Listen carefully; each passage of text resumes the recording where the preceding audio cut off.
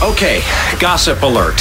Julia's gonna get you all caught up on Hollywood's juiciest gossip with the Dirty and 30. Tina Fey is a little bit annoyed with her millennial Mean Girls audience. She was recently talking about some of the criticism they got over making the next Mean Girls movie.